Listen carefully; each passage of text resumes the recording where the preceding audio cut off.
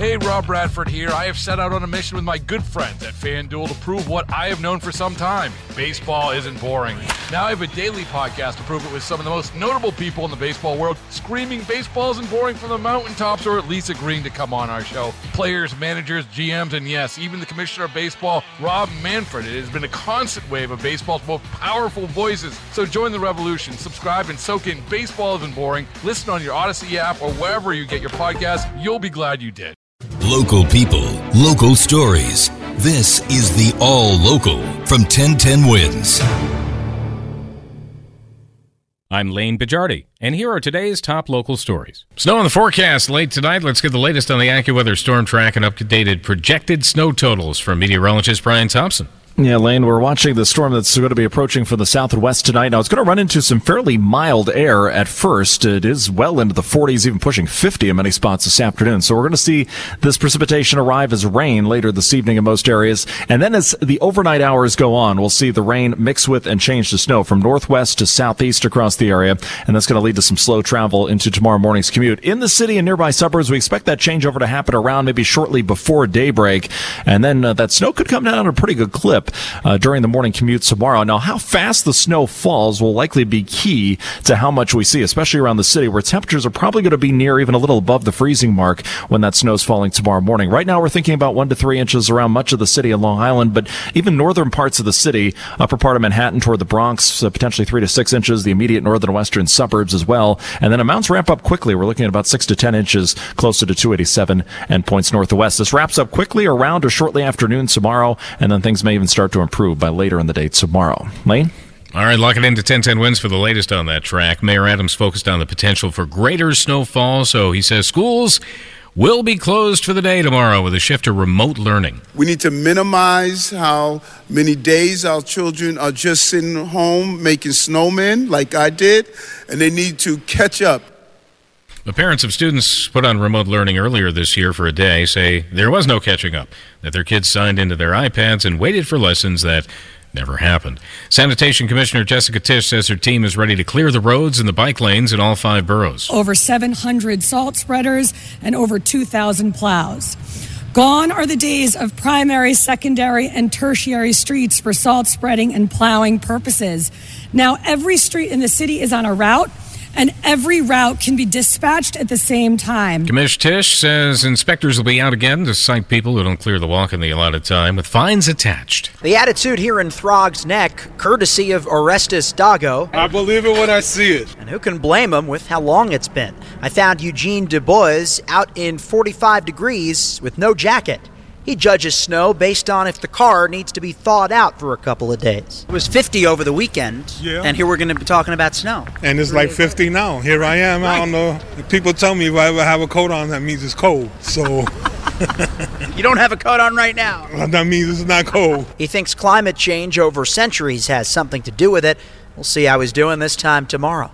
Mac Rosenberg, 1010 Wins on 92.3 FM in Throg's Neck. You can keep it here for the very latest on that snow situation. Meanwhile, a domestic dispute in Edgemere, Queens this morning led to a fatal police shooting. NYPD Chief of Department Jeff Madry says officers were called to an apartment building on Beach 51st Street around 11 a.m. where they found 2 brothers arguing. At that apartment, they were met with a male. They had a conversation with the male, and based on that conversation, they entered an apartment into a back bedroom where they knocked on the door and tried to make contact with the male who was inside the bedroom. And escalated from there. The chief says one man pointed what appeared to be a gun at police, and officers acted first, shooting him in the stomach. He was pronounced dead at the hospital. Valentine's Day just around the corner, but authorities are warning scammers aren't taking the holiday off. The FBI says online dating scams are on the rise. Be careful what you post. Scammers can use that information against you. That's Special Supervisory Agent Stephen Shapiro, explaining that con men and women are very good at gaining trust. If you talk to some of these victims, they fully believe that they are in a committed relationship with these scammers, even never having seen them. The ask can be anything from a check or sending money online or via gift cards or cryptocurrency. Shapiro says this covers all demographics, and if the person cannot find the time to meet you, the red hearts could well be red flags. Juliet Papa, 1010 Wins on 92.3 FM.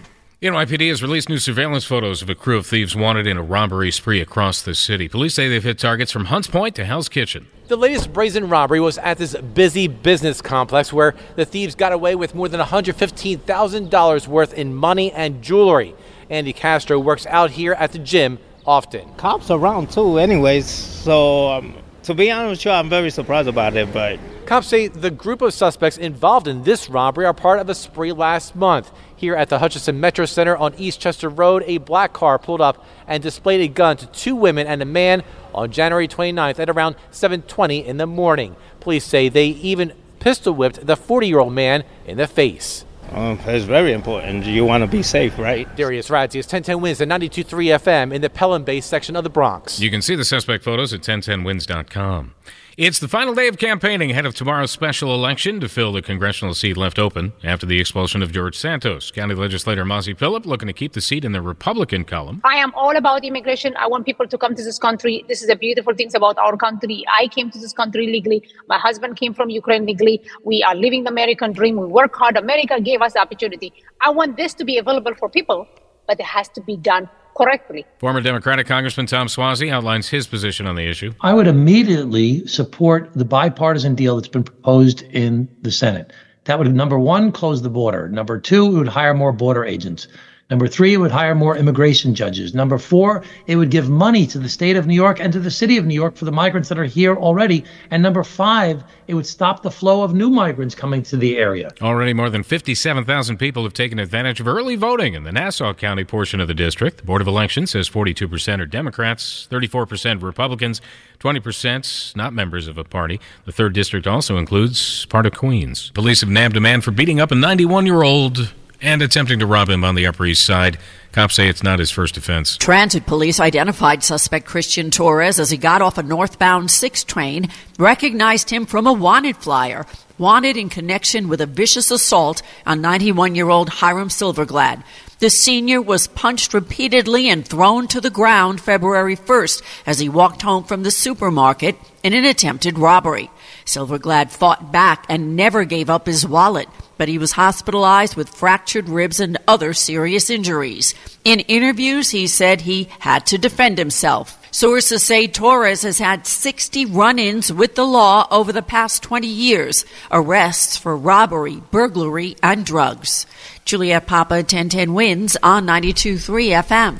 Thanks for listening to the All Local from 1010 Wins. And for the latest news, traffic, and weather, tune to 1010 Wins, visit 1010wins.com, or download the Odyssey app to take us wherever you go.